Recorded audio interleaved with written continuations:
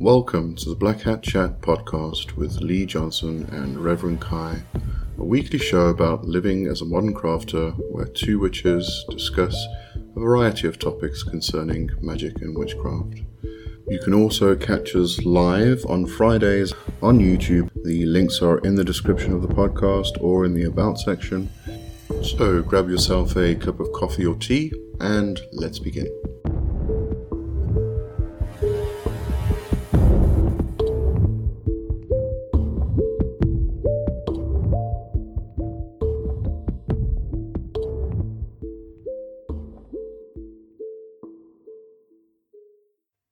Good morning, good afternoon, good evening, and good night, good people. This is the Black Hat Chat, and this is a collaboration between myself, Lee Johnson, and Rev Kai over there. Just two witches that get together and talk about magic and witchcraft every Friday.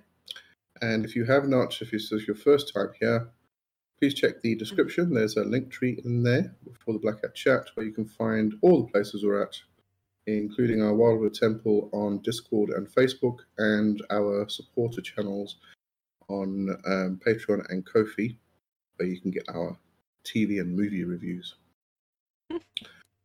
All right, then. So today we're talking about curses. Yes, you wanted to say something? I missed something. Before we get too far, if you're watching live, go and switch your chat to live chat as opposed to top chat so you can actually see all the messages. Top chat has the auto spam filter on it, and we don't get that much spam, and it filters out other people's messages. So switch that around to live chat so you can see everything. And if you like us enough to be here for the live, we would really appreciate it if you would give us a thumbs up, because it helps with the algorithm, tells YouTube to show this video to other people, all that sort of stuff. I know, I totally forget when I am watching YouTube videos and get enthralled to hit the little thumbs up button. So, just a reminder. Thank you. At it. Thank you. Thank you very much. All right, hello to Richard and Lady Capera and Yulandi and Scarlet Trist and Candace. Wow. Welcome. Hello. Welcome to the chat. Thank you all for taking time out of your day to sit here and talk with us. Mm-hmm. Okay, so curses. Curses. And cursing. Let's just put a disclaimer. Don't ask either of us to do curses for you because we ain't going to do it. Oh, I'll do it, but you probably don't want to pay the price. No. Yeah.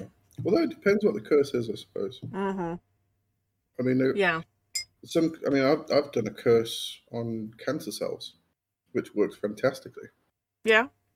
I find that's a very useful method. I was just thinking this morning, I was just thinking about, cursing and what we should talk about today. And one of the things that came to mind is one of the witch's proverbs that I learned early on.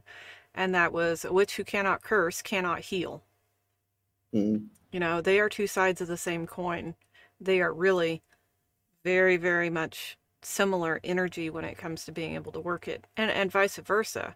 A witch who cannot heal cannot curse. Mm. So I know a lot of times I've told the story about when I want people out of my lives, I find it much better to bless them than to curse them.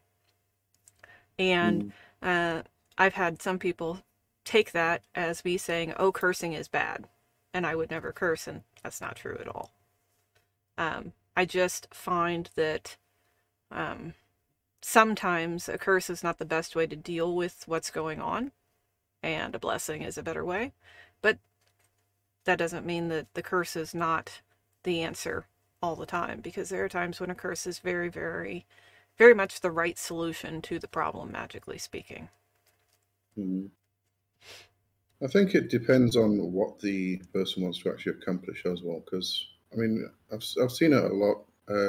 People want somebody out of their lives, or their life, and they immediately go to, oh, I need to curse this person because they're obviously a horrible person. That's why they want them to get out of their life. Yeah. Which, is the go-to method. Don't like a person, horrible, curse them. But the objective is to get them out of your life. And what's the better way to get them out of your life? Is it to curse them or is it to bless them? And by blessing them, you are giving them an opportunity to move to a different country. Yeah. And they are totally out of your life then. Yeah. And if that's the objective, then do what works. Cursing, a lot of cursings are bindings. A lot of them are. If you're tying knots, if you're wrapping someone up in something, if you're putting them in a box, if you're pinning them together, you're binding. And that means they're going to stick around. And often, I see curses usually as corrective. You want that behavior to stop. You want that thing to stop, like in the case of cursing cancer. You don't want the person to be gone. You want that particular thing to not be doing it anymore. And I mean, we kind of joked that, when we announced this show last week, that there would be cursing, meaning curse words. And that's the same thing. When we swear, curse, use curse words, usually we want that whatever caused it to stop. When I stub my toe and I yell, fuck, it's because I want the pain to stop. I don't like that behavior.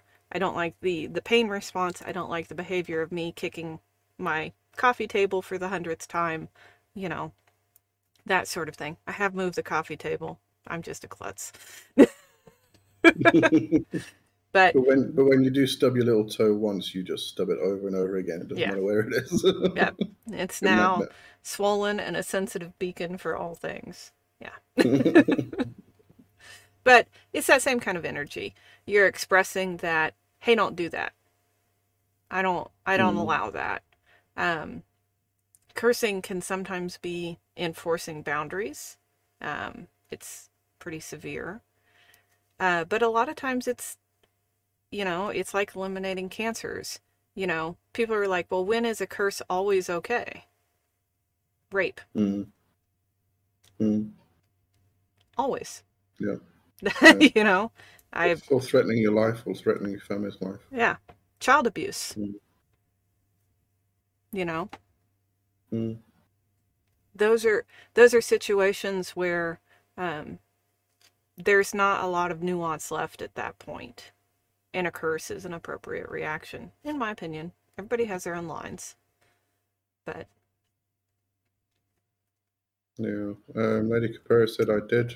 Gave us a thumbs up. Thank you. Scarlet Trist. Sometimes a blessing is a curse and vice versa. Oh, true.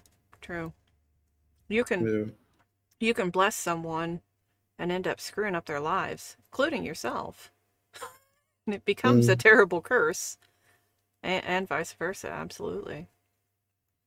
But now, I think there's a big distinction between people who use a curse psychologically and people who actually do a curse. What I mean is probably about 95% of curses are person A says to person B, I have cursed you, and person B believes it so much, it's a self-fulfilling prophecy. Headology. They start, headology, and they just start snowballing in their life. Whereas a person who does a curse and doesn't indicate that to the other person and it still takes effect, I think that's completely different to the other one. Well, but there are also cultural components to many curses. I'm thinking of like Nidstångs. Nidstångs, you have to publicly display it and claim it in order for it to work. That's part of the curse. Hello, Angel Face. I've never seen that pop up like that before. If you're now a supporter, thank you. Thank you. That's a new one for me. Yeah, sorry. I got this green thing pop up and it was like, what's going on? So, yeah, but I understand what you mean. But I think telling someone that they have been cursed is often a component of the curse. A component of the process. Not always, because there's a wide variety of methodologies to curse. There's a lot of types of curses and spells and formats, like we talked about binding and pinning and that sort of thing. Public declarations definitely fall within curses. Erecting a nidstong, just nithing someone in public, uh, that sort of thing. So, and I'm sure there's forms of owl blinking and evil eye that involve cursing too. There are some Romani curses that I've learned that you have to do them in front of the person. That's how they work. The person has to watch you do the actions and hear you say the words in order for the curse to take effect. So I think that's part of it. But you were saying they say it and they don't do any magic. Yeah. You know? Purely headology. Yeah, purely headology. Versus they do the magic, but the curse doesn't require them to say anything to the person. So. Yeah. Oh, and Yolandi said it usually happens when someone becomes a member during the live chat. And thank you, Lady Capera. You too. Yeah, thank you for becoming a supporter. Awesome. Scarlet Triss said, return to sender. Would that be considered a curse or considered cursing? I usually don't consider that cursing. I know some people do, and it's definitely a topic that comes up for debate quite often. So I don't think it's a curse because I didn't really add anything to it except, no, I don't want this. And if you can't deal with your dogs coming home to roost, don't send them out. That's one of those things. You're going to throw shit at people and they're going to throw it back. You need to either be able to deal with that or, be able to return it or ground it or deflect it or whatever makes sense in that situation. Or, as many people talk in terms of war and shielding and that sort of thing, get through their defenses. Yeah. If that's necessary in the process. Yeah. I actually find it quite useful to set up a servitor to absorb all the energy. Change it into something different. Some things I return and send back. Especially if I can tell that the person is not ready for it. I am not above a petty laugh when somebody flings shit in my direction and I can just be like, no, honey. And send it right back. I will chuckle at that. But usually I just say thank you for the gift.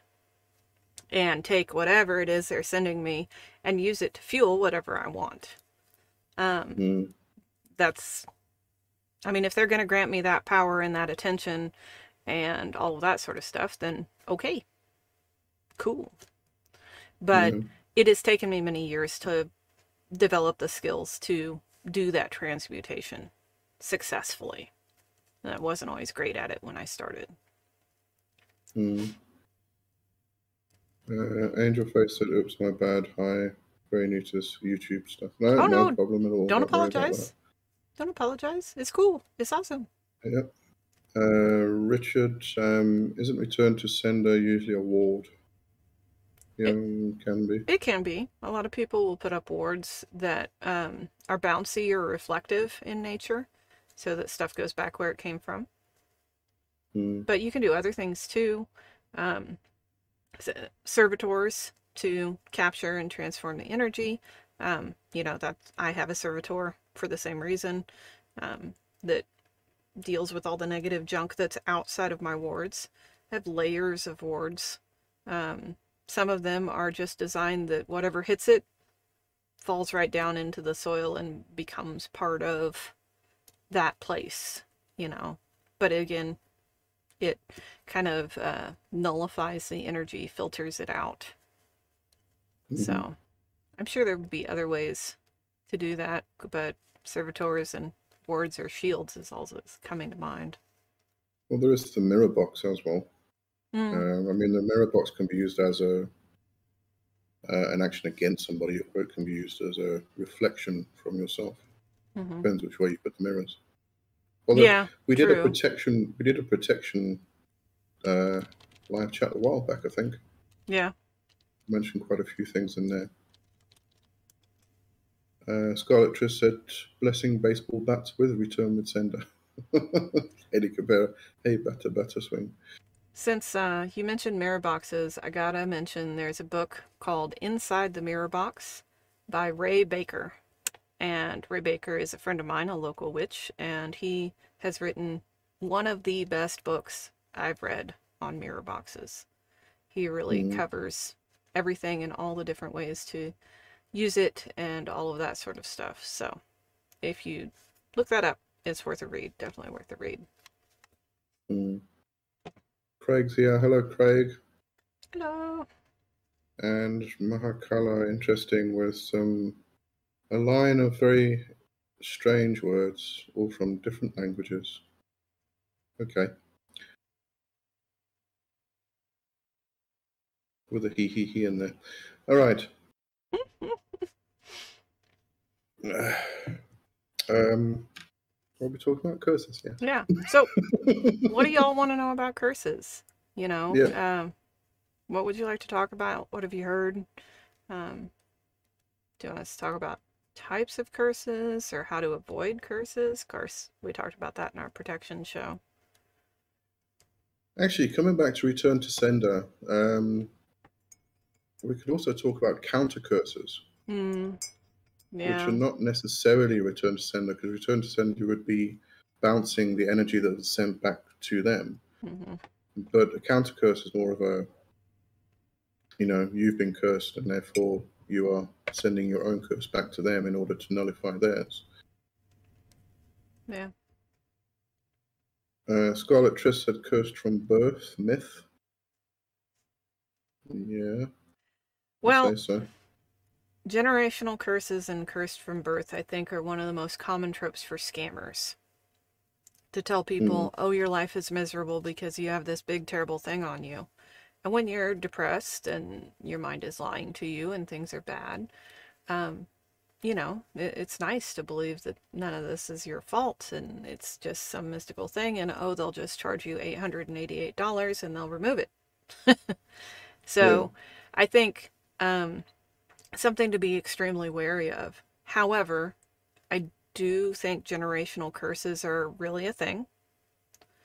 And I do think that there are circumstances when people can be cursed very, very young, very early.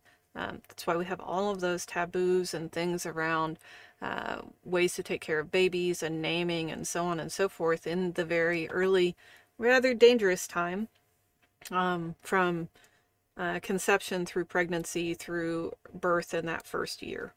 So I don't think it's a myth, but I also would not believe someone who told me I was cursed from birth or that I had a generational curse on me, because probably they're a scammer. Now, of course, use your discernment. There have been times where I have done astrological readings and it's just been super bad. Super bad. And then, usually I talk to him about, hey, I really did see all this stuff in your chart. Here's some things you can do to remediate that. Here's some prayers. Here's some places to get help. I usually try to match that to whatever religion they currently have. I don't expect them to change religion in the middle of something like that, but very rarely am I the one that helps them with that magical point. I'm just the reader. I help them find it. And I do usually talk to them about scammers at that point, because I don't want them just going to the next reader and they're like, oh yeah, and I'll fix it for you for thousands of dollars. So it's a bad situation that's a really common scam, but I do think it really does actually exist. It's just not everybody. It's not super common. Much more likely are runs of bad luck or periods, time frames of bad luck, as opposed to being cursed or being cursed from birth or a generational curse. Those are much bigger and much less common occurrences. I'm And seeing a lot in the South African groups, actually, people saying that they've been told they've got a generational curse. yeah, well, like I said, it's, I think, the most common refrain I hear from scammers and from people who have been scammed. And unfortunately, that has been part of the divination scene since there was a divination scene. Scamming and lying and making things up and preying on people's fears. And I don't know how to avoid that other than things like guilds and certifications and that sort of thing that are part of astrology and tarot and other reading communities. You know, and they're designed just to ensure that people are ethical and uphold what they say they will and follow those ethics. So, but people are going to be jerks no matter what's going on, and scammers are going to scam. It's just, you know, just there, unfortunately. So, way of our world. Yeah. All right, let me go over to the chat because there's lots coming in. Lady Capera said, I have the sigil of Baal on my front door and also my lovely Pazuzu plate by my door. Everyone leaves me alone. I'm sure One way to do that. Yolandi asked, yeah, put all witchy and scary stuff on your front door. People will definitely leave you alone. Although I know some people have done that and they got a lot of trouble for it, so you have to be careful. Yeah. Where you are. Yeah. Yolandi asked, how do you know you are cursed or just having a spell of bad luck? That's actually a very good question, because it's sometimes difficult to actually discern between the two. Especially if the person throwing the curse was skilled enough to make it seem like bad luck. From my own experience, I would say if you know somebody like Rev Kai, who does fantastic readings and astrological readings, ask. If you are going through an extended period where you're just completely down, and it's a complete change to your usual state, and your house becomes messy, and you keep forgetting to wash the dishes and things like that, it's probably a lot of negative energy that's gone on you, and that could be a curse. And it's not just a short bad spell. Those bad luck or bad spells, I think, are quite short. Well, usually they can last sometimes a year or so, sometimes a little longer. I agree. Ask. If you read or you have a reader, turn to divination. This is a perfect time. But also treat to cure, treat to diagnose. Do something, cleanse first. And if that doesn't take care of it, do something to increase good luck. You know, there are plenty of spells that draw good luck, that increase good luck. Go find a 4-leaf clover. Purposefully work towards increasing good luck. That will create breathing space for a run of bad luck. It won't do diddly for a curse. And so that can often be a way to tell. Now, if you're having a run of bad luck that's, you know, just because Saturn is currently sitting on top of your besieged sun or something, I don't know.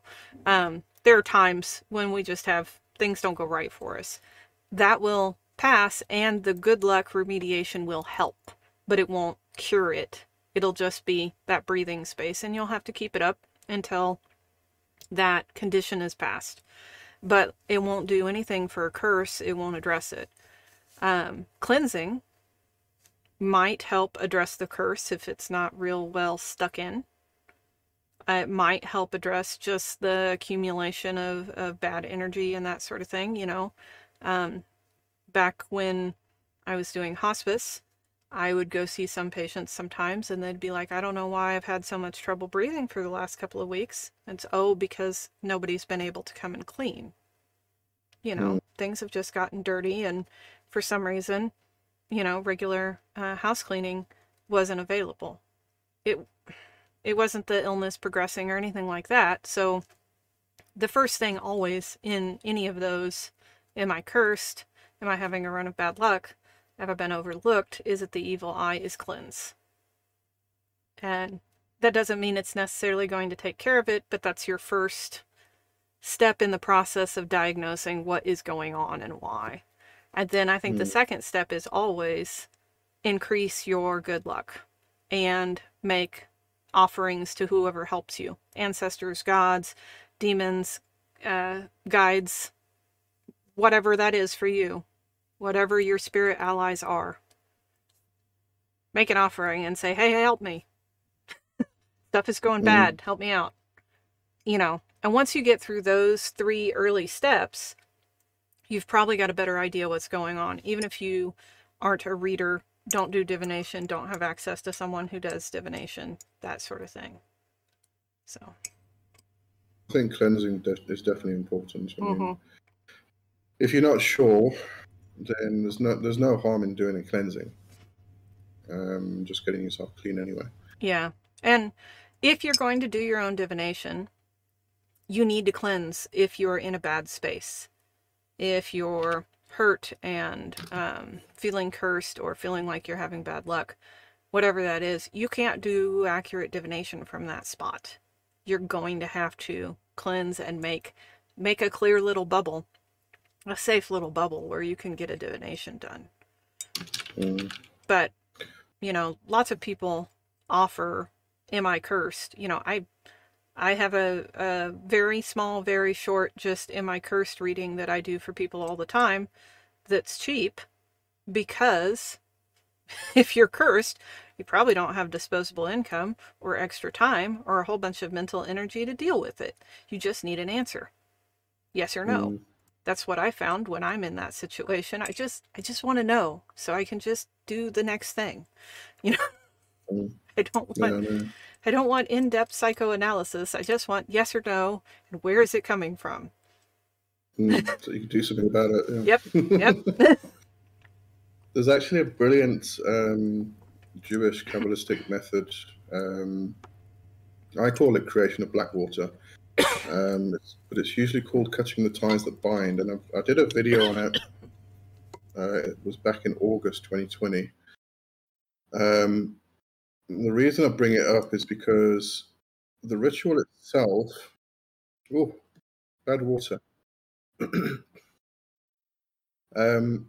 What it actually does, it actually completely and utterly gives you a clean slate. Now, a lot of people don't want to use this because it actually cuts all ties, literally cuts all ties to everything. And then what you can do is you then reestablish the connections with the people you actually want in your life. So it's a brilliant ritual. As far as I remember, the Jews do it once a year on spring equinox, if I remember correctly. But it's absolutely, it just really is really good, very, very good. Yeah, I've done rituals like that. Just reset everything off, completely off, and then going back through and going, oh, I open my heart to you, I establish connection. I open my heart to you, I establish connection. That sort of thing. And that includes like my children and my spouse, because they do get removed in that process. So don't just remove everything and then don't reconnect, because then you will be a very miserable, lonely person. Although what you do find is that a lot of people will actually start contacting you because they feel that loss and that emptiness. Oh yeah. And all of a sudden my text messages will go crazy. Hey, I miss your energy. Oh, I haven't heard from you in a while. I miss talking to you. It's because, I cut you off. Stay away. There's a reason. Yep. Next question. Craig asked, how do you think curses work? What is the mechanism that creates it? Same as any magic, really. Yeah, wow. That's a big question. That's how magic works with everything. Well, and there's cursing in every kind of magic, I would think.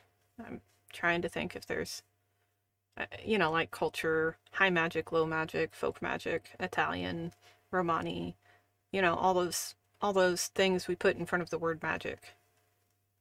There's cursing in there. And so how magic works in that is how cursing works. I mean, and then there's like overlooking or the evil eye, which, you know, can even be done unconsciously. It's usually through jealousy. Through jealousy, covetousness, that sort of thing. But it can be done on purpose too, and is often considered a knack that some people are born with, the ability to overlook others. And usually they have to learn to control it, like most of our knacks. We end up doing bad things with them before we realize, and then we have to learn control and dedication so that we can actually use it in constructive ways in our life. I think overlooking is just the same. But lots and lots of different ways. In some cases, they're actually taught. Yeah, that's true. You know, I think a lot of knacks are things you can learn also. Just whether or not it's easy for you to grasp or not. And then there's, like we talked about, headology. Somebody knowing that they're cursed, they can often just manifest it all on their own. Belief is a very powerful mechanism. There's foot track magic. That's pretty common in cursing. You lay down a curse and someone will walk over it and pick it up through their feet, or you'll put it in their foot track so that it is connected to them. Lots and lots of forms of sympathetic magic involved in cursing that involve tag locks. Urine, hair is very common. Signatures are very common. So something to connect it to that person, which is the same mechanism that a lot of healing works on. Something to connect it to that person and be able to get energy directly to them. That's why cursing and healing are two sides of the same coin. Yeah. Lady Cabrera said generational curses, please. Yeah. Mahakala, my father did a family curse on me causing rheumatic pain. I worked it out with a pendulum. How can I get rid of an ancestor family curse from the father's side? So, yeah, generational curses and ancestral curses, family curses. I believe they're definitely a thing, and I believe they can be remediated. I think for a lot of people, they show up as genetic diseases. You know? So, I'm always of the mind that you should approach things on all levels. You got to do the physical side of things in order for the magical side of things to work. You can't do a job spell and not put in any applications or not get your resume out there. When it comes to curses that have physical manifestations, you can't just do the magic and not do any physical healing either. So you have to explore that side of things, the medical side of things. But usually going to someone spirit-wise outside of your ancestors and working through that stuff. Shadow work helps a lot. A lot. Going through that process. Soul retrieval is another way to deal with ancestral and generational curses. Whether you're doing that or whether you're seeing a professional witch, like we talked about last week. We were talking about soul retrieval and that process. I think we were. You're giving me weird looks. Maybe we weren't. Maybe I dreamed that.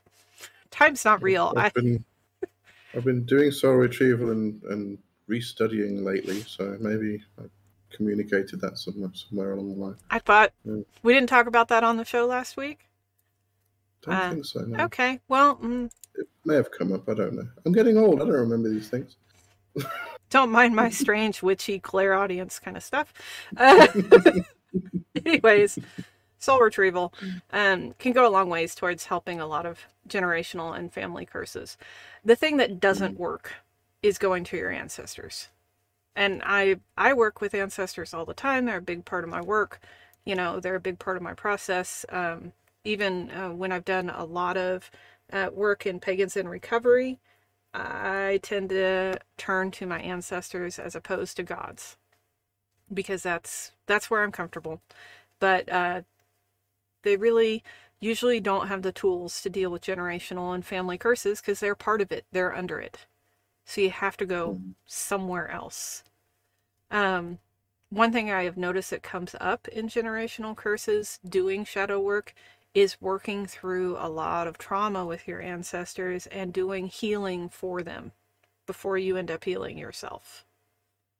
And again, that's whether you're doing it or whether you're seeing someone professional to do it. But working through that piece by piece, and it's not a one thing. It's not do this spell and light this white candle and say this chant and then the curse will be gone. Generational curses took a lot of time to build up. They take a lot of time to take off. They take a lot of repeated scrubbings. It's like rebuilding a house. It's going to be the same house when you're done, but it's going to be totally different. And you have to tear things all the way down and you have to build them all the way back up. And it takes some time and it takes some dedicated work. Yeah. It's also a bit like a thread of energy that started at one point and continues through person to person to person. It just carries on going. Yeah, and you have to go back and untangle it Find the all root. the way back, or break it or cut it all the way back. You got to trace it. Which can take some time. Yeah, and most of them are so entrenched. It's got to be a repeated thing. Even if you have great success on that first session, you're going to have to go back. And you're going to have to go over it again. That I always like to explain as a weed. You pull out a weed, it'll grow back. You have to keep pulling it out until you get the roots die, and then it'll start coming back. Yeah, yeah. You're probably leaving behind seeds. You're probably leaving behind bits of roots. You got to really work at it. That doesn't mean it's impossible or that it'll take forever or anything like that. It is possible. It absolutely is, to turn that around and change that course. Scarlet Triss said usually scammers will play headology with cursed. Pop culture has much to do with just about everyone being cursed. Yeah. Yeah. Well, and generational curses are now in the realm of shadow work. Don't do what your parents did. Yeah, true. Yep. True. My mum always used to say, "Don't do what I do what I say." I've talked with my kids several times about, hey, here's some mistakes I made in life, and what I learned from them. And the goal is that you get to make different mistakes. You don't have to make the same ones I did. So. Learn from my mistakes is also quite a popular phrase. Yeah. Lady Capera said, truth or Ma'ach is relieving for the whole headology trip. Know thyself and carry on. That's a very good point. When in the midst of being under a curse, or when deciding if you should curse someone, you need to be able to stand in absolute truth. And that is not the time to learn. That is a skill you better have figured out before that point. Because it is a tough thing. It is not easy to do. But it is a skill that is absolutely required for good magic, and especially when dealing with curses, no matter what side of them you're on, you want as much truth as you can get. And it's not comfortable, it's not easy. And if you're going to work with goddesses of truth like Ma'at and other goddesses, have your shit together. Because it will be brought up and addressed, whether you're ready for it or not. But it's really one of the most valuable tools in the witch's toolbox. And it's the first corner of the pyramid. To know, to will, to dare, and to be silent. You have to know yourself in order to do magic. And having that point in your compass that you can go to, that you can center yourself in truth, is so, so valuable when you find yourself in bad situations where you are cursed, or you find yourself in bad situations where you feel you need to curse someone. You need to be able to stand in that truth. Yeah. Angel Face asked, what about the threefold law? I know many don't believe in it, but what if you do? depends which way we're talking. Whether there's a threefold law is usually has the return function to it. Yeah. So which, yeah. Well, I was going to say some people believe that returning a curse is part of the threefold law. Mm. But I think it's almost become a case of people believing that the threefold law is a natural law. You do something to somebody and it will naturally return threefold to them. Yeah. Which is definitely not the case. No. If it's once or twice or 3 times, still not the case. I've heard 10 times too. All of it. I don't. Because, Now I believe in once. For every action, there is an equal and opposite reaction. I can throw a ball at the floor and it bounces back. It hits with the same force. The force is partially dispersed into the floor. Some of it is returned to the ball, depending upon the material. I can observe that. And so I know since energy works like that in the physical, it works like that in other areas too. But that's not 3 times. That's force. That's just how force works. You know? And which is the exact reason there are times when I decide I want someone out of my life. I'm not going to curse them. I am going to bless them with a new job and a new house and a great life and everything else just over there. Because then that energy flows through me and I get that return. You know? So, but I don't believe in the threefold law, and I especially don't believe in it as a wagging finger to avoid doing bad things. Bad things happen. This is the world we live in. Witchcraft is the tool of the oppressed and the marginalized, those who do not have other social power. It always has been. And so it is always been the place where people fight back. And to tie someone's hands and tell them that they cannot do that, I think is antithetical to witchcraft in and of itself. But I also don't think that the threefold law, as I learned it, says that. I don't think it does say that, but I think it's become a general understanding. I think that's a poor interpretation. That you don't do bad things, it'll come back on you times 3. You know, but that's a big debate. And like I said, some people believe that returning the curse or sending it back up to 3 times is fully justified. You know, it's one of those, you know, don't throw the first punch things, which I also don't necessarily believe in. Words hurt just as much as physical stuff does in some cases. And this is one of those things where it's ethics and it's all very situationally dependent. What's going on, who's got the power, you know. But like I said, you know, in cases of child abuse, I really don't hesitate that much to curse when I am sure that there is child abuse happening or I am sure that someone was raped. Yeah, sure. I will do that. And I'm not afraid of something coming back on me because of that. Because I know I am standing in truth.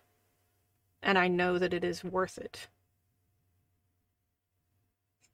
Although you do have to be sure that it did happen. I've had cases where people have come to me asking for things, asking for this and that because X, Y, and Z happened, and you know, child molestation or whatever, and I just see red and go crazy.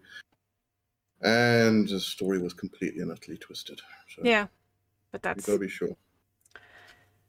Yeah, that whole discernment, and that's not easy in the middle of that situation. We all have emotional reactions. So. All right. Should we take a break and then come back to the rest of the chat? Because we've got a very active chat. I love this. Carry on, people. Awesome. Yes.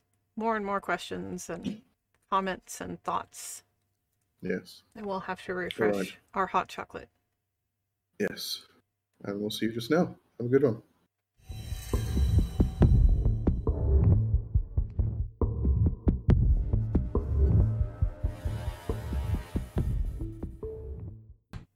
Welcome back to the Black Hat Chat, and we are talking about curses. Lots of curses. And not cussing. Oh, yeah. All right. I have definitely cursed someone by cussing them a blue streak. Up one side and down the other. All right, let's get back over to the chat over here. Lady Capera said, "The curse may be what is actually needed to identify your own shadow self."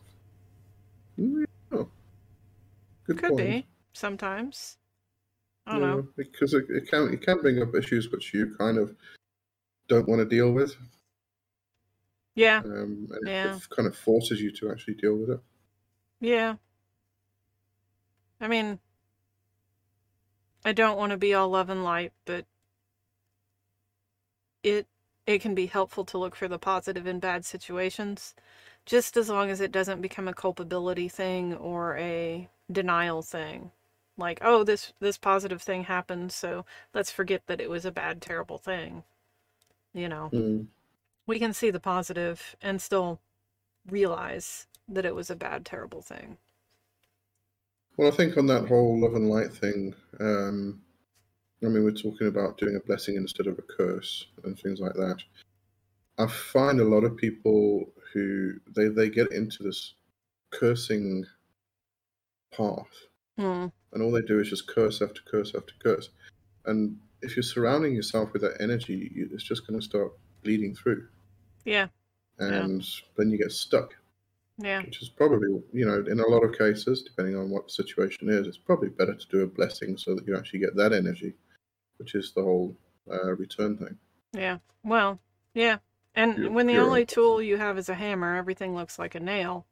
Expand your Mm. toolbox. You know, Mm. you need a variety of methods to address things. And because there's a variety of situations, there's always nuance, there's always complexity, there's always a bunch of factors to consider in any situation. They are very, very rarely cut and dry, you Mm. know? And how close you are to it, how involved you are, whether you're in the center or not. There's a lot of things going on every time. Yeah. But I definitely do know witches that have gotten in that just curse them mode, and they revel in it. They quite enjoy, throwing Mm. curses and having their little pop-it box and putting people in the corner and putting them inside mirror boxes and all this other stuff. And then they're always like, well, I don't know why everything's falling apart and why I'm having all this problem and my garden won't grow and the food keeps going rotten in my kitchen. And I'm like, because this is what you're living in. Mm. This is what you're doing all the time. And if that's what you want to do, not my problem. Mm. Witches are Have at it. free. Witches are free to chart their own path. But you gotta take your licks. You know, you gotta deal with what you put out there. And, um, you know, I always consider, am I willing to pay the coin for what I'm going to Mm. do? Because there is a cost. Sometimes the cost is awesome. Sometimes the cost is, I'm going to do this healing on this person and I'm going to be healed myself. Cool. I'm willing to pay that Sometimes you coin, take it on. Mm. And sometimes is, I'm going to curse this person and I'm going to get the stomach flu for a week. And Mm. sometimes that's totally worth it to me. But you have to look and see what that is. You have to decide if it's worth it to you. Yeah. Well, I guess it's not just about being responsible. It's also about not blaming others or not blaming something else. Because a lot of people do that. They blame the Yeah. spirits or God or whatever it is. It's not their fault when something bad happens to them. But if you do something and it returns something bad, just take the be responsible. Yeah. You And did it. that's why cleansing and protection is so important when you're going to do cursing, but also recognizing that you're going to have to take responsibility for what you're doing. Mm. Richard said regular cleansing should be done anyway, even if it's just a smoke cleanse. Smoke cleanse is fantastic. Well, there's a I reason enjoy smoke cleanses. witches are associated with brooms. It's not just because we ride around on them. Yeah. We're always sweeping. What are you doing? Cleaning, cleansing, whatever. Why are you sweeping the ceiling? I have to sweep the ceiling. You're just here during the sweeping the ceiling bit. Dr. Zero, free magic secrets show. Dr. Zero said hello there. Hello, Dr. Zero. Eddie Capera said hi. Eddie Capera. Bindings from the Necronomicon. The Binding of Evil Sorcerers. The Necronomicon's an interesting book. One, because it's fiction, but two, it's created egregores. Can we even say they're egregores? Which are quite effective. The magic is extremely effective. But I think the same could be said of the Bible. True. Actually, there's something I forgot to mention to you a while back. I came across John Dee. There's a document from him. It's now republished, and it's a grimoire, and all of the spirits in there are from the Necronomicon. I don't know if it's somebody who created a piece of fiction and decided to put John Dee's name on it, but if it actually came from John Dee. I haven't had a chance to actually look into it. But yeah, I found that quite interesting. Yeah, I'm going to have to look into that. Because that was long before Lovecraft. Yeah. Yeah. I don't know. The whole, is it fiction, is it true? I mean, creative people, artists, people who write books can absolutely pick up on true things. I'm not sure that's the right word in this case. And channel it and turn it into a work of fiction that then enters the consciousness and greatly affects culture. Or they could just wholly create it if we don't think they're picking up on something and it enters and influences culture. I don't think fiction makes it less worthy. Time is one of those things that is a marker of worthiness. That doesn't mean new things aren't worthy, but the test of time is there for a reason. If a lot of people filter through it and use it and get results, you're more likely to get results. If a lot of people filter through it and continually discard it, then it doesn't carry on, so I don't know. I've always found the Necronomicon funny, as in like a joke book, but therefore I don't use it. It doesn't work for me. That doesn't mean it doesn't work for other people. Don't have the belief. Right. Yeah. And I mean, it's just like, I can't get past that threshold of me laughing at it to actually invest with the material. But it's like people creating a thought form, just out of the blue, from intense emotions.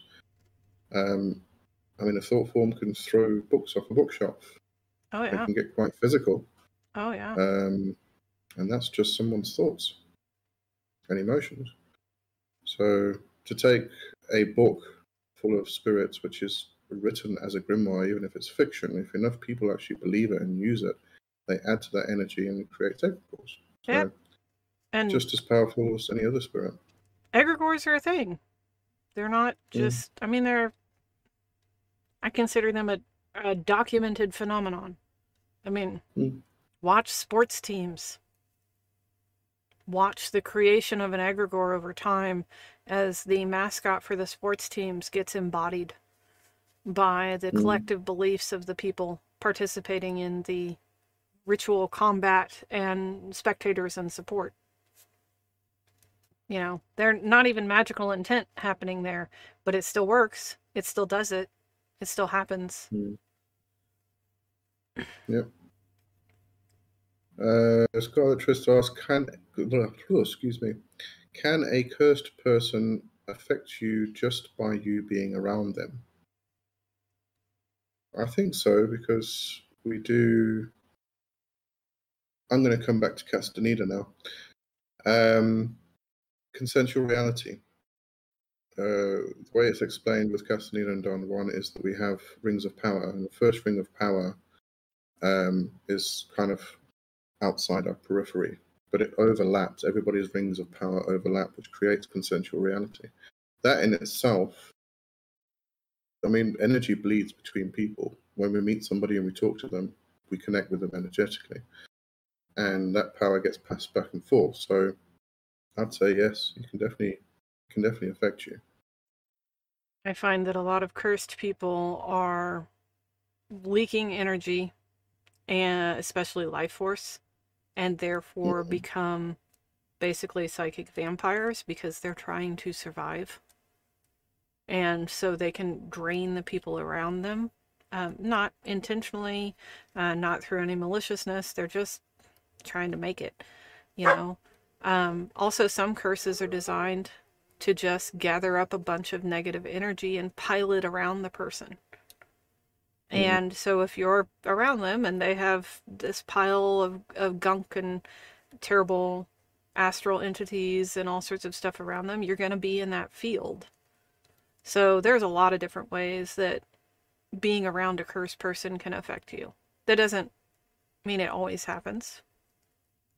Especially family and generational curses tend to stay fairly isolated to that family line.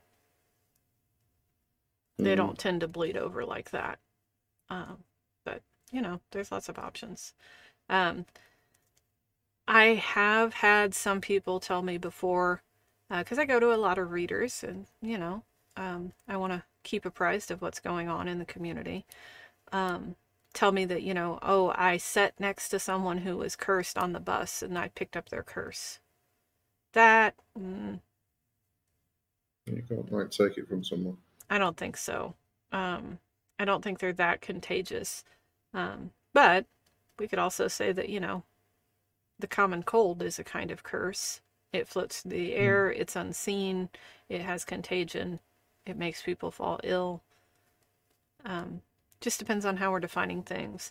We tend to find the scientific answer, reasoning behind things, and then move that out of the realm of magic. You know, when our ancestors probably really would have considered something like the common cold a curse. Floating miasma, bad air, all of those sorts of things. And just like we're talking about cursing cancer, we can use magical tools to address that in addition to our other tools that we now have. You know, always have a robust toolbox. Yeah, actually, I think what you mentioned about somebody who is cursed are usually bleeding life force and life energy, and therefore they do become psychic vampires. That's definitely something you would notice when you're around a person, because your energy would end up being drained all the time. There's a very interesting book, Psychic Self-Defense by Dion Fortune, actually. I usually go back to that when there's some interesting methods to actually stop psychic vampirism in there. Yeah, lots of good nuggets of information in self-defense in Dion Fortune's book. Not that I agree with her on much else, but... Yeah. Let's see, Lady Query said, Rev Kai, ha ha ha, cut them off. Oh. That's obviously... We're behind. We're way behind in our chat. So that was when I was catch up. Talking about, you know, cutting all ties and then adding people back and getting those people that are like, hey, I miss your energy. Hey, I haven't heard from you in a while. Like, haha, you. You were the nosy one showing up here that didn't belong. Candace said, Rev Kai, speaking my language, science all the way. Yeah, Candace is a science witch, so there you go. Favoritism. Favoritism towards science? Yeah. Okay. I guess that can be a thing. Deborah said again, don't play around with something you know little about. Yeah, that's true. But you get I think you get a lot of people who come into witchcraft, they do like a love spell or a money spell, and then they think, well, now I'm proficient witch. And they just start cursing everybody because, you know. Yeah. I thought I knew what I was doing when I was, 2 years into this. Holy crap, I did not know what I was doing. I was... Find out quickly. blundering blindly in the darkness and screwing Yeah. shit up a lot. But we all got to start somewhere, right? Yep. So here's a question. Scarlet Triss, basic question. What are considered curses? Blessings, killing with kindness. Mm, Lots of things, I think. yeah, yeah. I mean, that killing with kindness, that's definitely a kind of thing. I'd guess a curse would be defined as something which affects another person negatively. Yeah, and that's a huge umbrella because Yeah. there there are intentional curses and unintentional curses. Mm. You know, you can outblink someone without meaning to. Um, I mean, there's all sorts of taboos about how to speak of the dead. Don't speak ill of the dead because you may curse them. You know, being newly dead is just like being newly born. It's kind of the transition between worlds is kind of a dangerous time, and so, you know, you can accidentally cause curses in both time frames by what you say or what you do. Mm. But then there's absolutely intentional things. I mean, some of the curses I know literally involve standing in front of someone and going, "I curse you," plus some other things. Mm. You know. Well, I So, mean, there you're literally projecting energy and also creating headology. So hmm great curse. I think, yeah, curses are things that turn out bad, and blessings are things that turn out good. Um, and one may start with this intention and end up with that intention. Uh, Mm. so, I do find a lot of people who, as I was saying earlier, people want to get rid of somebody in their life. I do find a lot of people go straight for the curse and they just keep cursing and cursing and cursing and nothing happens. The person stays around, as you said, it binds the person to you. hmm And then when you try and explain to them that's happening, they don't want it because all they want to do is hurt the person. yeah, And you try and remind them that, well, the intention was to get rid of them. So what you're doing is not working. It's not getting rid of them. Therefore, do something different. yeah. Well, if They your won't have intention it. is to hurt the person, Mm. then that's your intention. You gotta think about what is the ultimate outcome. The way you can fuck up magic the quickest is micromanage it. You Mm. have the situation you're in, and you have the situation you want as the outcome, and you should not meddle with the road there. You should just look ahead to the situation you want and do the magic to make that happen. And cursing can get too meddlesome and cause a lot of problems usually for the person casting the curses, because they're trying to determine every step of the way. Oh, I want them to wake up with a headache, and then I want them to feel sick to their stomach, and then I want them to stub their toe, and then I want this, and then I want that. Mm. That's 100 different spells instead of the ultimate outcome. I want them to realize what they did to me hurt and not do it again. Or I want them to realize they caused pain and apologize. You know, whatever that outcome is that you want. Curses, intentionally thrown curses, are, in my opinion, usually for correcting something so that people don't do it again. You know, like a stop gossip spell. I think of that as a curse. Especially when you get the beef tongue and you put all the hot peppers inside and you pin it up. It's got a lot of elements of cursing, even if it may not necessarily be called a curse. There's sympathetic magic and punishment and all sorts of things going on. But you don't do stop gossip because you don't want that person in your life anymore. You want them to stop Mm. gossiping and then presumably be around and not do the shitty behavior. Mm. It's affecting someone's behavior. Mm-hmm. But that's not even a negative way, that's in a positive way. Well, maybe it might be negative for them because they like to gossip, but Right. But that, yeah. you know, I would consider that a curse. Just Mm. as some of the other classic ones about stopping up someone's nature and that sort of thing, those are curses. Those are, you know, but They're to correct a behavior. Can we define between cursing and baneful magic? I don't know what the difference would be, especially with our big broad terms. Yeah, no. Because it's quite possible that baneful magic would cover all those things which are curse-like, but not particularly cursing. Well, I think this is one of those. Depends on how you want to use the terms, and will probably vary from person to person and tradition to tradition. I mean, I consider all of those curses. I wouldn't think baneful magic is different than curses. I mean, bane and blessing can grow on the same stem. You know, too much bane, or a small bane may cure, and too much boon may curse. More Proverbs. You know, the poison is in the dose. So, I don't know. Yeah. Difficult. Yeah, it's here we are at labels and semantics and words again. Craig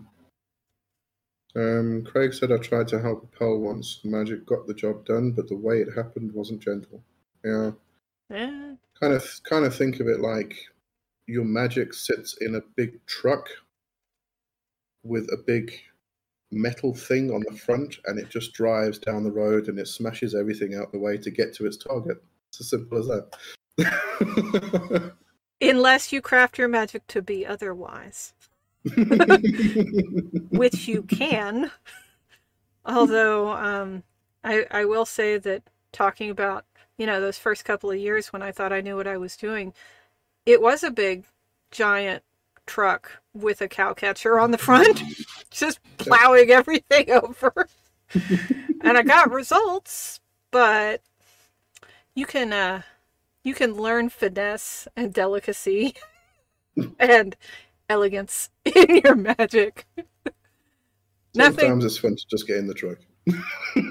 True, but nothing like sitting there on a Saturday, sipping your hot chocolate, watching a very elegantly stitched curse unfold on the person as they go through the realization they were being a shitty fucking asshole, and now they'd better get their shit together.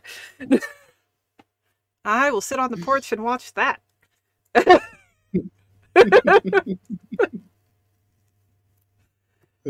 Which I am sure some of my fellow witches have absolutely said about me at times too. I'm sure. I have been on the other end of the broomstick, believe me, doing dumb things. Yolandi said, I've been asked a few times to curse people, but it's not my style. It will take a lot for me to curse. Yeah. You know, the problem is that a lot of people think that just because you're a witch, you know, somebody at work looked at you funny, oh, curse them for me. Comes up again and again and again and again, and it's like, I actually got offered a lot of money once just to curse somebody, their co-worker, because they were just irritating. I did say no, because it's just stupid. Yeah. Everybody has their line, and you get to define that for yourself, what you're willing to do and not willing to do. Many of the training programs I've been through for divination, one thing they talk about is you need to figure out what kind of readings you're willing to do. And you need to make that clear before you take on a client. You know, are you going to read about somebody's love life? Are you going to do the are they cheating on me questions? And the same thing when you start doing magic for other people. You probably need to know ahead of time what you're willing to do and not willing to do, because it will give you a little more solid standing than when somebody comes to you and says, will you do this for me? You know, you will already have thought through, these are situations I probably wouldn't, these are situations I probably would. Every situation will require you to examine it. But if you're a witch and you're doing successful magic, even if other people don't necessarily know that you're a witch, somebody's going to ask you. People can just sense it. We have a way of knowing that people can get things done. So, sort that out, really, for yourself. It's another one of those being able to stand in truth. It's another one of those completing your compass things and being able to move through that. You need to go there, you need to examine it, and you need to be comfortable with the answers you come to. Because a lot of us end up in situations where a friend, someone we care for, asks us to do something, and we think, I would do that for you, but probably not for other people. And then sometimes our boundaries get mushy for ourselves, or, it turns out we do it and no, we wouldn't have done it for them. We weren't right about that, So we need to examine those things in advance. We need to fill in that portion of our compass for ourselves. So that when it is time to go examine the nuance of the situation, the unique things, we can do that with our own structure already in place. Craig said the Psalms are used in voodoo and in hoodoo. Mm-hmm. And I'm going to do some shameless promotion now for my mentor, my old mentor, Yakoba Swat. He brought out, the last book he brought out was the Book of Magical Psalms, Part 1. He's busy with Part 2. It's a monster of a book, and a monster of a topic, because there are 2 parts to it. I think each book's got about 500 to 700 pages. So, yeah, if you want to actually really get into the Psalms, I'd suggest it's a brilliant book, absolutely brilliant book. It really takes up not just the Psalms, but the actual magic used in Jewish magic and Kabbalah part very well. Well, my comment about the same thing could be said of the Bible as an Necronomicon. The Bible is considered a magical grimoire in many, many traditions. Many. Lots of magicians use the Bible, the Psalms, other parts out of the Bible, out of the Apocrypha, all sorts of things. So. And it's not just voodoo and hoodoo. I mean, there's a lot of witches that use the Bible as well, specifically the Psalms. Deech Powwow uses the Bible. So, yeah, lots and lots of them. Yeah. In fact, I was reading somewhere that at least 3 of the Psalms, or 3 of the Psalms that made it into the New Testament, the Old Testament, actually originated from Egypt itself, not from the Israelites. Because at the time they were very much interrelated. Yep. So yeah, the Psalms are used in voodoo and lots of other places, and lots of other traditions. Lady Capone said, for me, it's innocence. Don't F with innocent animals, children, elderly people, etc. True. Yeah. Hate animal abuse. Yeah. Yep. Yeah, I agree. Totally agree. Every time I scroll down, it skips up.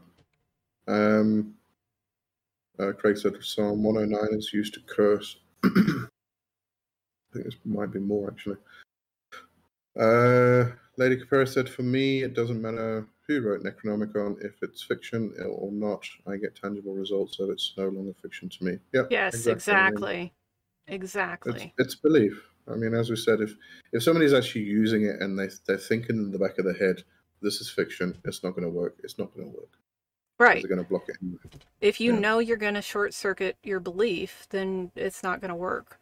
But if you work it and you get results out of it and it's successful, do it. Do it. Use it. And not everybody's witchcraft is the same. Not everybody can do the same witchcraft. And we all have our blockages that, mean we can't get things through. I don't do Bible magic or Necronomicon magic because I can't. Your wheelhouse. Yeah. So I think a lot of people who do curses and find that it doesn't work, it's usually because they don't feel justified, and in the back of their head they're doing the work, they're doing the magic, but in the back of their head they're going, I shouldn't really be doing this. Yeah, it's like casting out your magic and grabbing it by the tail and pulling it back and going, wait, I don't know, I want to talk it over. if you're still talking it over, you're not ready to do the magic. Scarlet Triss said, for those who believe in reincarnation, do you then inherit the soul's ancestry curse as well as the family you are born into generational curse? Hope that makes sense. So, I think this depends on the cosmology of what's going on. My particular cosmology involves a process in reincarnation where the person is washed of memories and connections. They literally move through this series of waterfalls, and different parts of previous lives are stripped off. And that ancestral curse would be stripped off at that point, so that it wouldn't be able to pass through. But that is not necessarily a universal belief about reincarnation, or how it works. So it would really depend upon, what's going on. A lot of questions like this, especially when we talk about things like reincarnation and that sort of stuff, you're going to get a whole bunch of different answers, because different cultures and different times interpret the process differently. We don't know what happens. We don't have a Newton's law for reincarnation. So I'm sure we're missing bits and pieces. We're doing the best we can interpreting what we have. And that's why we have a bunch of different answers. And I think the culture and the beliefs that we end up with in our Orle in each incarnation, there's a reason for that. We need to work within that pattern. That doesn't mean the culture you're born into. It means the culture and beliefs you end up with, because we don't always match the one we're born into, right? And many of us in witchcraft are well aware that we don't match the cultures and beliefs of our parents or our grandparents or so on and so forth. So I think there's a reason we're in the pattern we're in those different times. It can get really complicated, because if you think about it, if a person's born into the Jones family, then they have a particular ancestry. Then in the next reincarnation, they're born into the Smith family, which has that own ancestral line.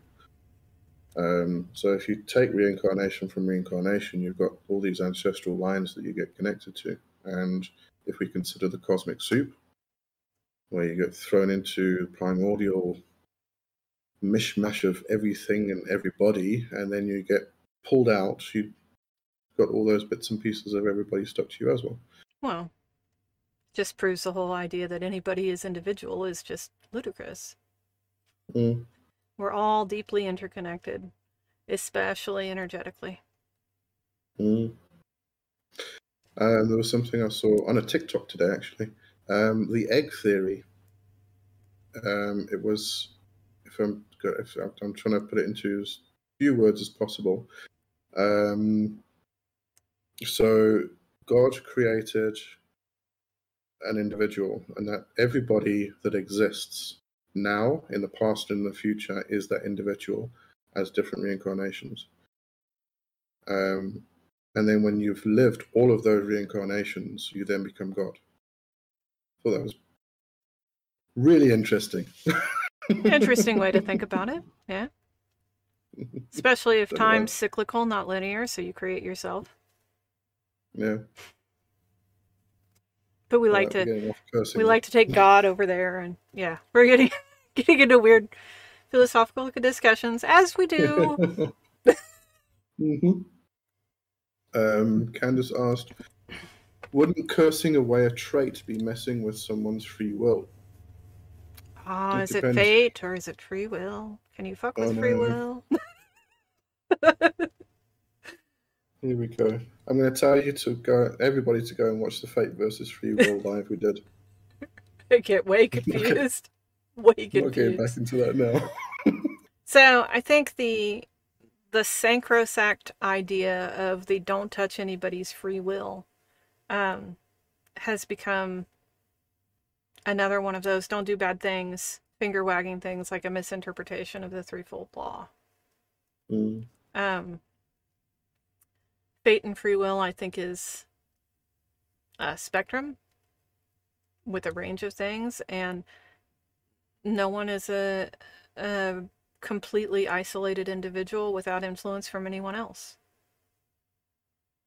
I mean, Ever. I suppose the easy answer would be if you make sure you do not affect anybody's free will, you are not going to do something in order to change a trait of theirs, which could be your fate. You could be fated to do something to that person in order to bring about something which was fated for them. And if you go, I don't want to mess with their free will, then it won't happen. And then they don't get to become a better person. I think the way through the ever don't do free will spells or whatever it is fucking talk to people, man. Figure out consent. Have a conversation. And if you can't have a conversation with them, you're probably in the realm of cursing their ass anyways. So, just figure out consent. Talk to people. Have conversations. Ask permission. Talk things over. Be a responsible adult and a responsible witch. The solution to everything is not magic. Magic's nice. It's handy. But a lot of times, a good conversation will fix a lot of things, including for situations that involve cursing. Obviously, you're not going to have a nice chat over a cup of cocoa with a rapist and convince them that this is not okay. But you might with a coworker who said something that hurt your feelings. So. But what was the question again? I forgot. Wouldn't cursing away a trait be messing with someone's free will? I think if you did it without their consent. Well, if you take a narcissist and you curse that narcissistic trait out of them, yep.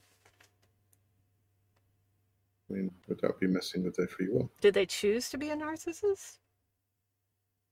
Or could that be considered a generational curse since it's something that was often connected to brain chemistry and genetics? Did you have a conversation with them and see if they don't want to be a narcissist anymore? I mean... That's going to work out. No, seriously. I know people that are diagnosed with NPD who really hate it and don't want to be like that. They're aware enough. They would probably be quite happy to have someone get rid of that for them. But again, that's consent. It's having that conversation. It's knowing what the person wants. Yeah. Big question. We're going to put that down to yes.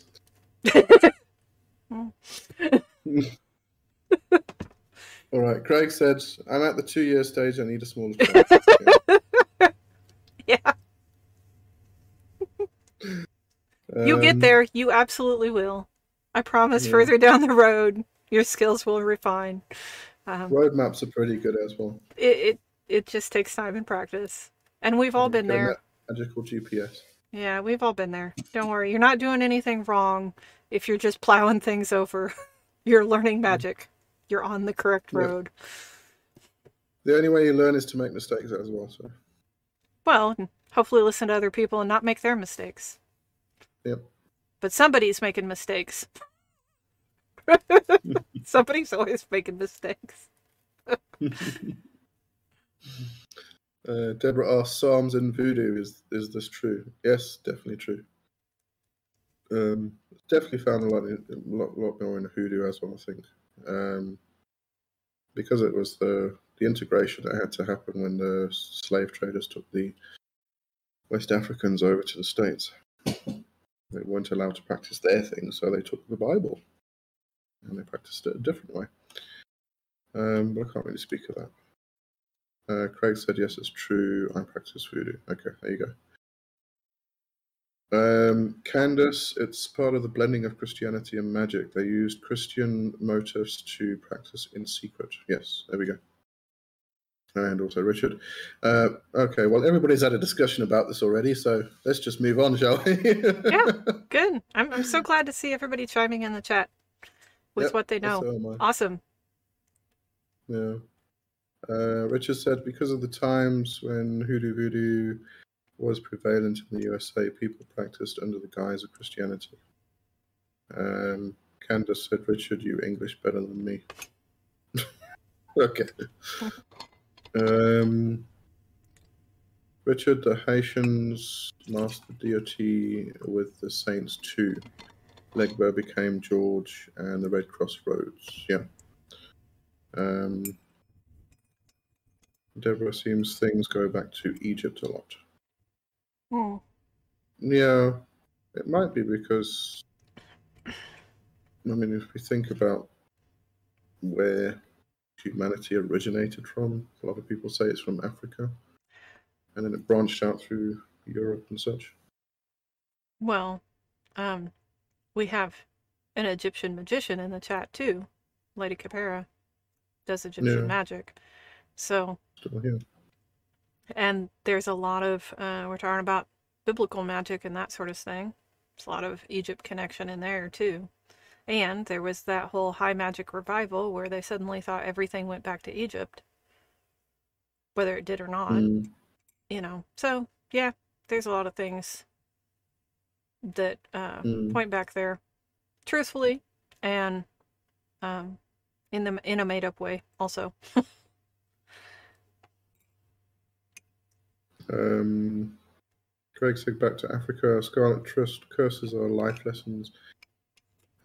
Richard said, Lee, I told you about this egg theory before as well. I'm getting old, mate. Forgive us our circumlocutions, as we forgive those that you make also.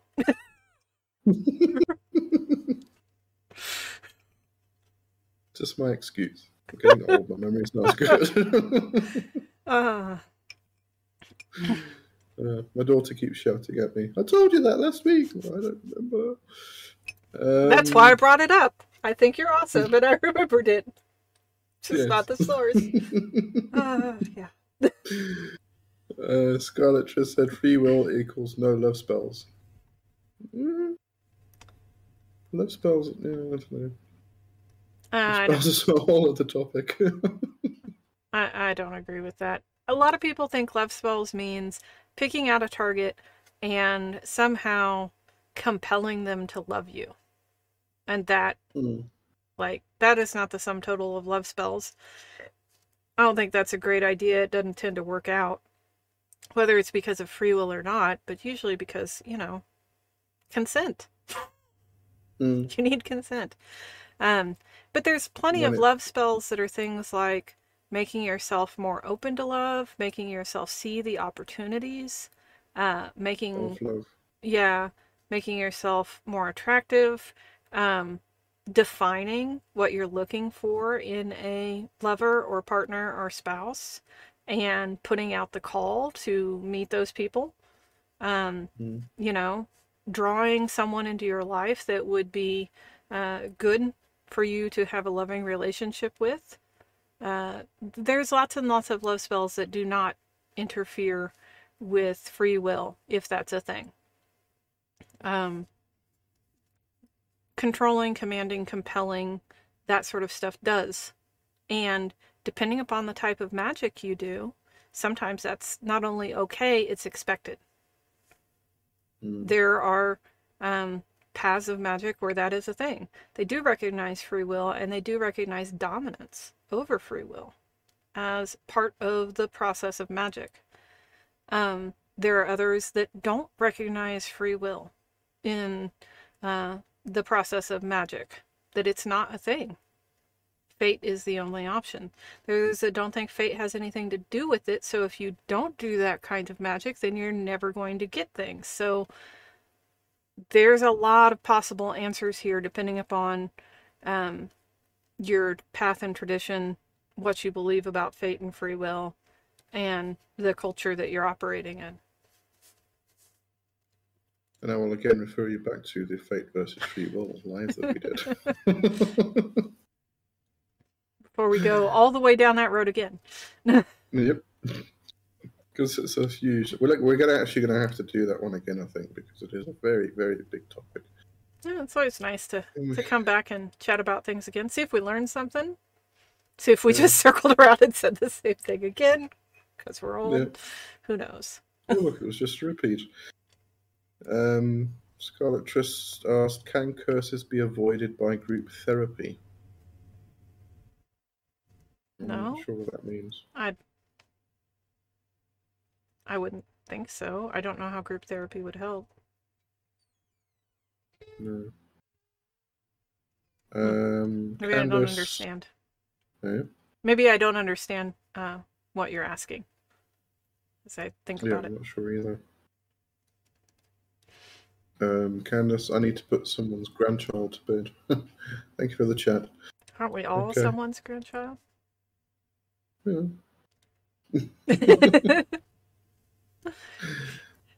Yeah, I'm going to bed now. Thanks very much.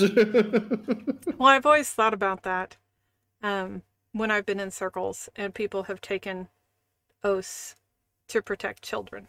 It's a very common one I see a lot of people take. And I always think, everyone is someone's child. Therefore, you are going to be of service to and protect everyone, which I always think is wonderful. Until I remind them of that. And they're like, no, I just mean kids. And I'm like, no, that's not what you said. I'm a kid. Why didn't you stop me in the oath? Because I like this one better. But.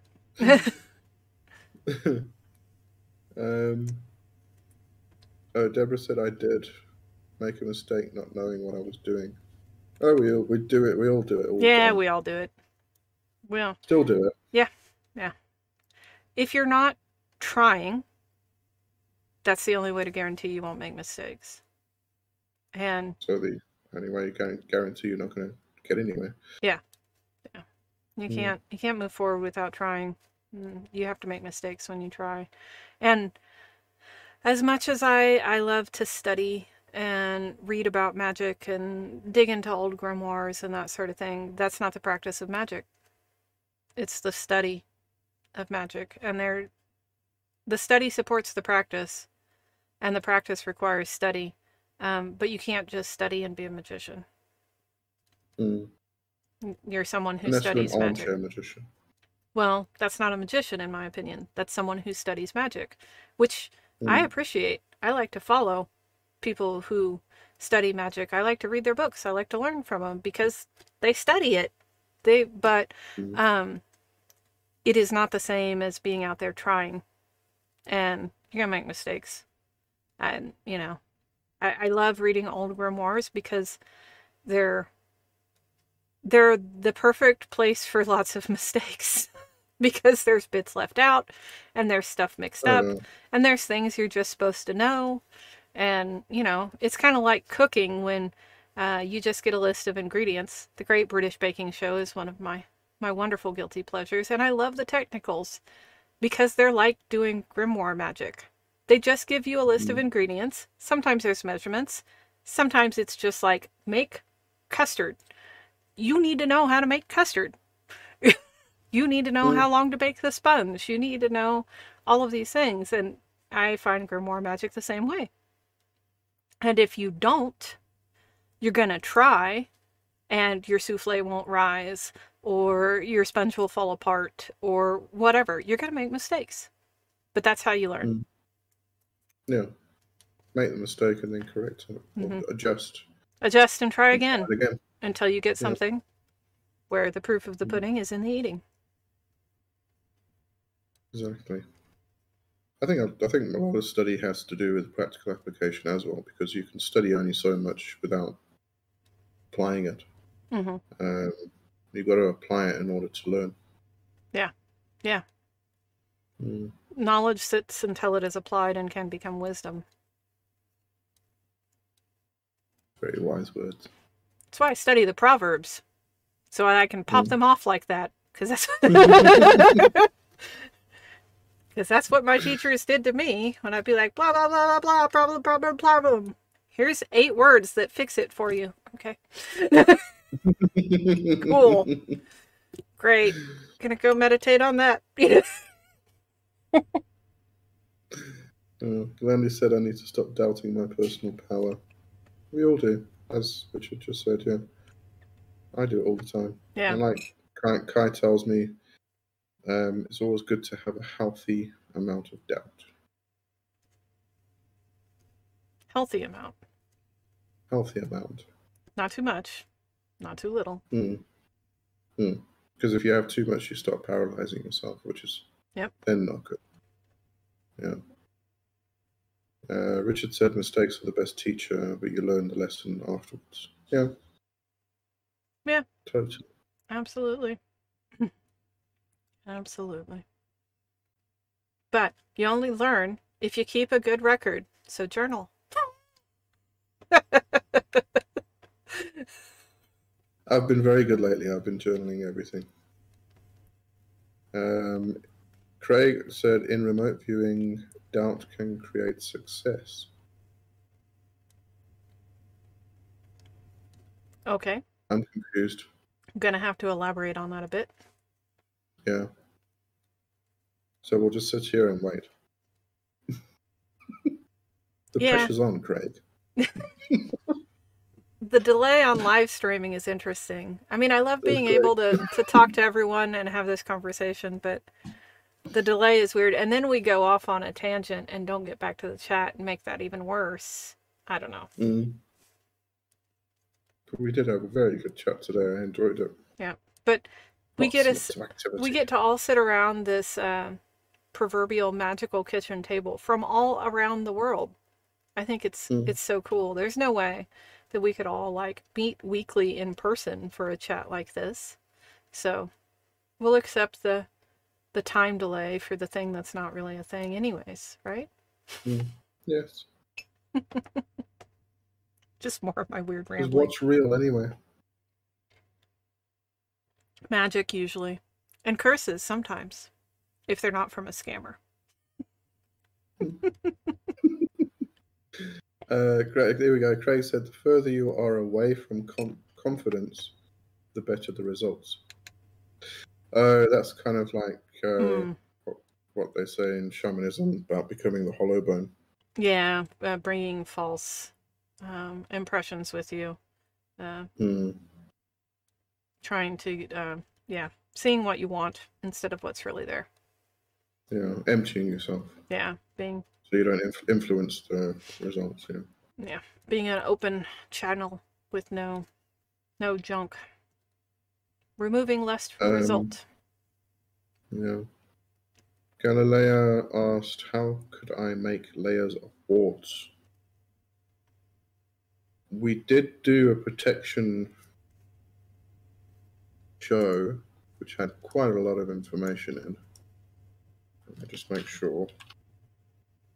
Yeah, I think we talked about warding in there. But the way protection and cleansing. The way I do it is just lots of layers. I'll do a ward that does whatever. Let's see. Sorry, hang on. Poof, poof. We switched places. You disappeared. All sorts of things happen.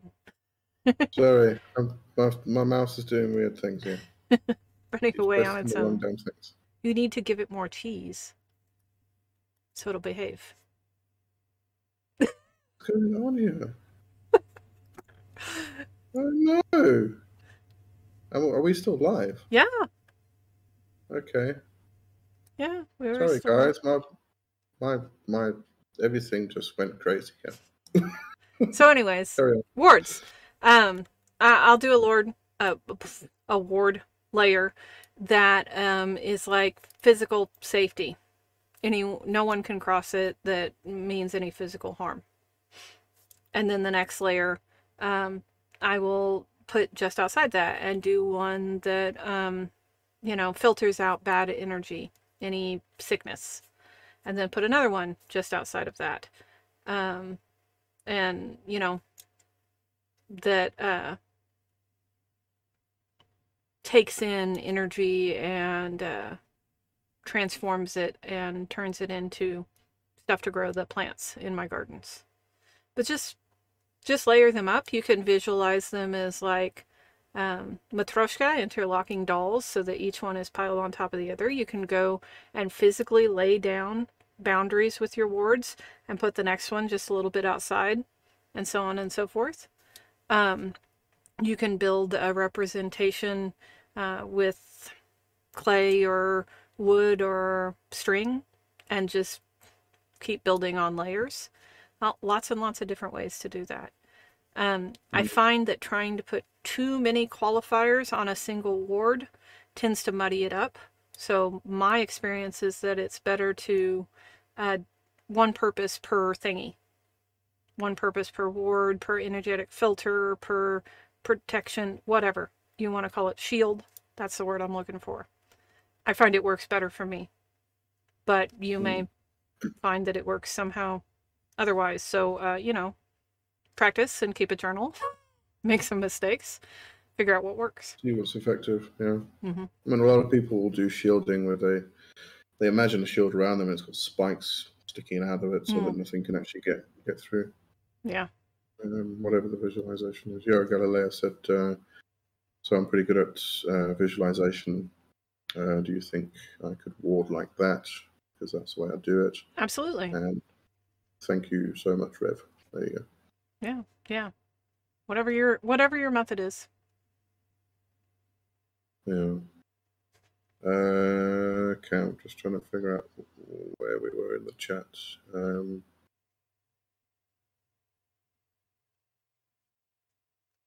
Deborah asked, Rev Kai, may I ask how old you were when you began to practice? Don't know if that's personal. Well, let's see. When I undertook formal training in a coven, I was 16.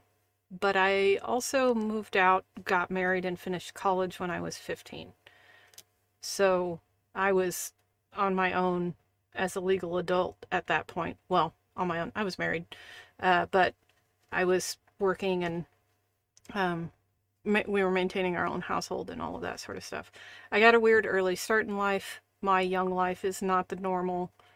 I'm aware of that my time scale was off. And I have not continued that exception that my Dame and Magister made of teaching a very young person. But I was interested in witchcraft and magic and that sort of thing from the time I was a little kid. I was that 5-year-old in the backyard mixing up potions with all the different colors of dirt and dried leaves I could find and smearing weird sigils on the baseboards of the house and then having to wash them off with a hose because my parents didn't like mud smeared on the baseboards of the house. I was always going to the library and finding the books of magic and checking out the occult section and reading all the history and mythology when I was a kid. Always had that interest.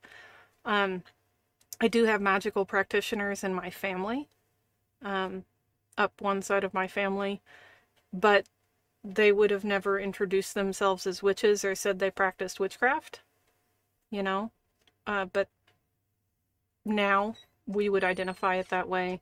People who could read dreams, people who had knacks for stopping blood, that sort of thing. And so those were part of my family growing up. And it was expected that I would have a knack. My grandparents, my great-grandmother had prophetic dreams about me before I was born and that sort of stuff, which was common in my family. So I guess I started fairly young, even though I don't consider myself like a hereditary witch, because no one in my family before me would stand up and go, oh, I'm a witch, I practice witchcraft. That wouldn't have been a thing. I think it's a difficult question to answer, actually, because, I mean, I was interested in supernatural stuff from a really early age. 12 years old, I was reading Lobsang Rampa, but I wasn't actually practicing. Yeah. I can kind of relate that to December of 1995, when I sat down and did my first actual circle. So I spent I think the first time I cast a circle was at a sleepover when we were like 8, and I convinced them all to do some spell out of some book I found at the library. We gathered up all of her mom's candles, so we had this weird variety of scented candles in the room, and we all got headaches. If that was my first practice, I don't know. I've always, always been interested in this sort of stuff. Yeah, but I mean, long before that, I was doing Christos technique on people when I was like 16 years old, and I don't know. I don't think there's really a time when you can define it, actually. Anyway. Yeah. Scarlet Trist asks, can you remove a curse made out of anger? Yeah. Yeah. Well, I don't know if it would be... I don't know that removing a curse is necessarily the right way to put that.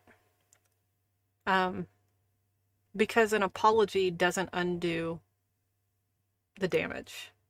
But you can heal the damage. You can improve things. You can't go back, but you can go from where you are and make it better. Yeah. Galilea said, I'm sorry for all the questions. Please ask questions. Oh, do not apologize for questions. Yeah, no. Ask all the questions. But a boundary, can it be keeping my door shut, or when someone comes in my room, they have to knock? Yeah. Yeah, definitely. Sure. People, you've got privacy. People should knock before they come in your room. Yeah. I mean, you can even create a sigil to put on your door that compels people to knock when they get to it. If you want a magical reinforcer, besides like a sign on your door, or asking, the people you live with for that. But there are no limits to what you can do with magic when it comes to that sort of thing. You just you have to sit down and puzzle it through and think about what tools you have and how you could make that happen. What would be best for you to use in that circumstance? Yeah. Richard said, Rev Kai seems to have similar childhood habits. I also did a lot of the things you did. Yay! Sarah said, thank you for answering a personal question. Deep respect for you. It's a pleasure. Yeah, absolutely. And Galilea, thank you so much. Pleasure. And much respect for you too, Lee. Thank you. Okay, that wasn't directed at me. That was directed at you then.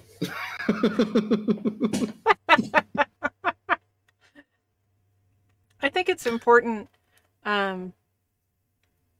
We talk about the real witchcraft. I see a lot of people that are witchcraft famous, and especially Instagram and TikTok and that sort of thing, where we only present the good side, and we only present that I'm a successful witch and blah, blah, blah, blah, blah, and I've never had problems, or I came from generations of witches, and so on and so forth. And for most of us, I think it's a bit more nuanced than that, I mean, yeah, I've been at this many, many years, and I've worked my craft, and I've had the opportunity to spend a lot of time on my craft. I've been able to become a professional reader.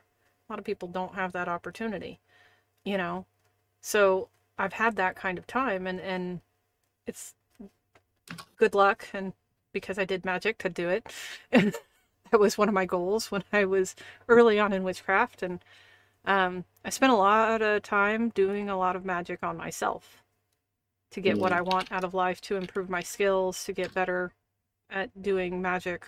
It's been what most of my magic is focused towards. But that doesn't mean that I'm amazing and came from, I got dragged to church when I was a kid sometimes by the non-magical people side of my family. I still had a great-grandfather who would stomp 3 times outside the church and spit and say he's not going to deal with those people. He never went into a church and stuff like that. But, we all have different things, and that when did you start thing, I think, is one of the hardest things for a lot of people to answer, because many of us had childhoods where we were drawn to different cultures, different magical practices, and it was a journey, not necessarily, you know, I started college on this day and I graduated college on this day. So, Yeah, it's always an interest before you actually practice. mm-hmm. Um, can you just read my bloody windows closed again? There was a question about hyssop from Viv. I read that a bath with hyssop will break curses. I can't tell if I've been cursed, so I do this bath every once in a while. Hyssop is wonderful for Mm. cleansing and breaking curses and removing attachments. Yeah. Boil some hyssop tea, get a nice big pot of it, and after you physically cleansed, soap and dirt off, you pour the hyssop over your head and hopefully stand in a tub or something, and you want to catch the water that pours over you, because this contains the curse that you've washed off. And then you Mm. go out and throw it away at a place of high travel, whether that's a running stream or a busy crossroads, and you go home by a different route so it can't follow you back home. But that hyssop bath cleansing, something I use regularly and recommend to people regularly, of just, this is good cleansing. This is something you can do. And hyssop is also good for bringing in good luck when it's growing around your home. Rosemary too. I think that's because once you get those things established, they're there forever, but they're kind of a bit of work to get established. I'm currently Mm. babying several very tender little rosemary plants and talking to them very kindly every day and saying, you will grow up and be very strong. But Yeah. so hyssop is a very good plant ally to have when it comes to keeping off curses and warding away curses and warding away bad luck and that sort of thing.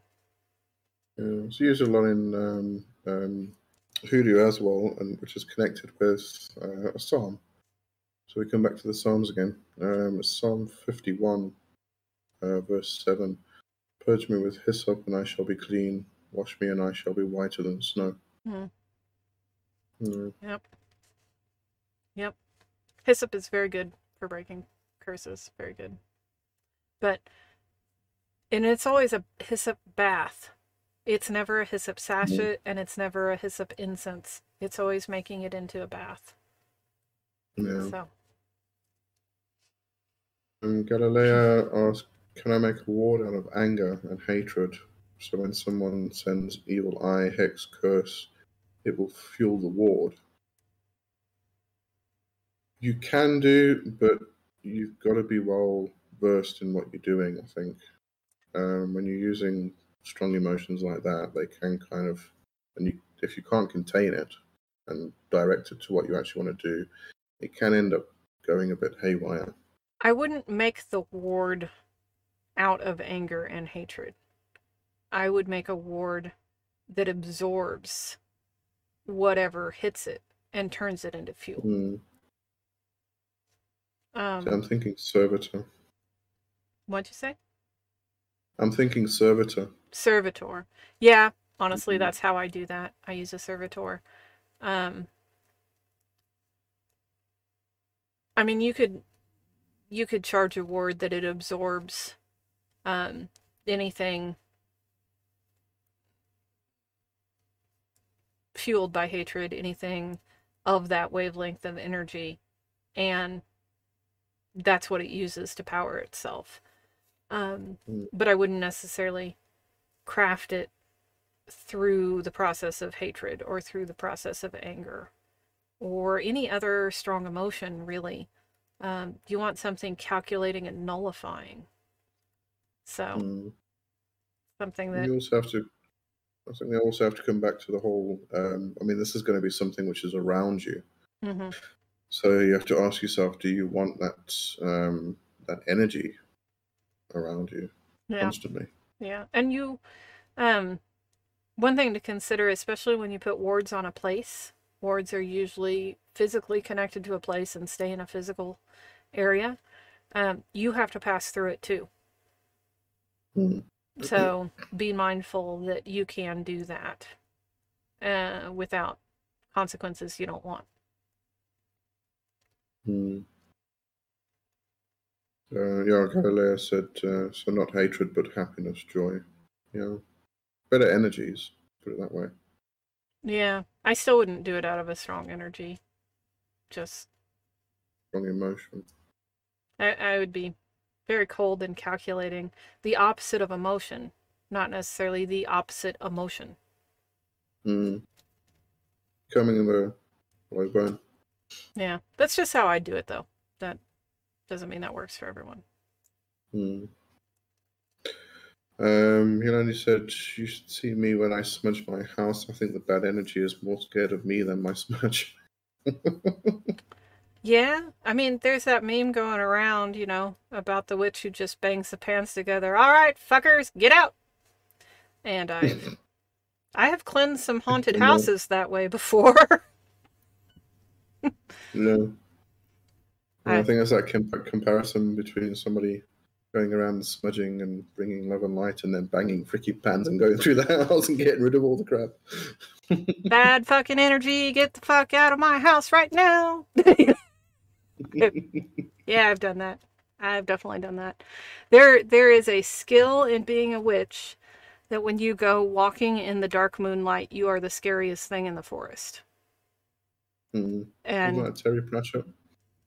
Yeah, it's in Terry Pratchett, but it's there because it's so true. Yeah. You need to develop that skill to be the bigger, badder, scarier thing. I'll be able to put that on when you need it. Yeah, start putting on a coat. All right, I think we're going to bring today to an end because we've been on quite a while. Yeah, we've had a very good conversation today. Thank you all for participating. This was wonderful. I'm charged up and delighted. We had a really good talk. It was great. All right, so next week we are going back to the Cochrane letters for 1 week. And we'll be doing the no, I've forgotten its name. Norman Gills. Yeah, Norman Gill. We're going to do Norman Gills, yes. Going to do the first letter from Norman Gills, or depending on how many letters we get through.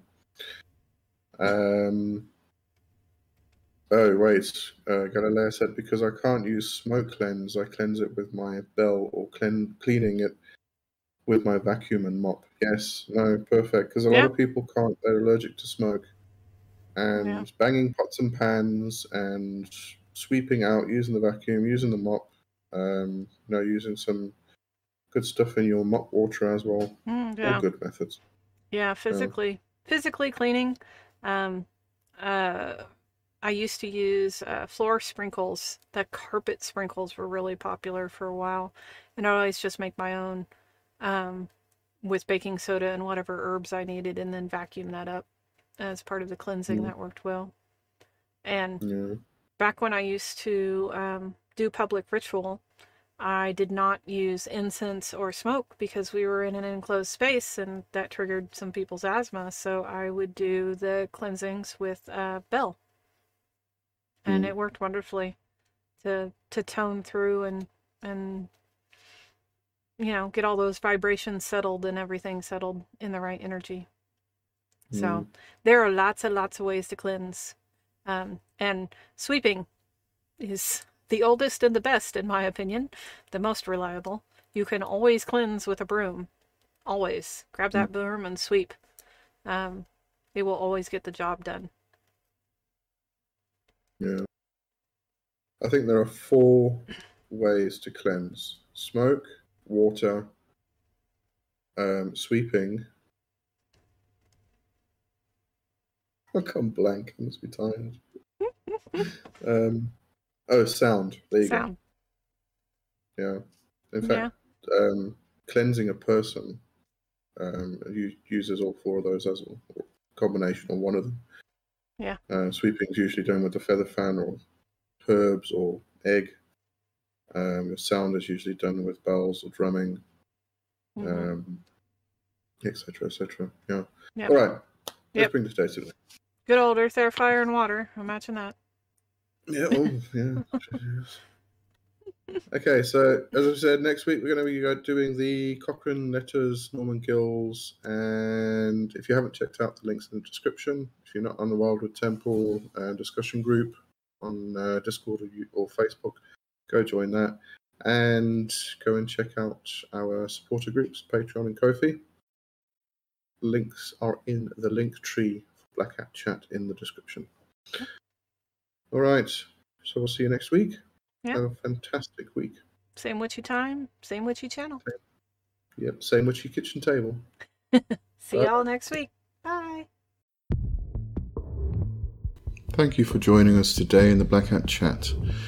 Have a look in the description of this podcast or in the About section for all of our links, and tune in next week for another exciting chat.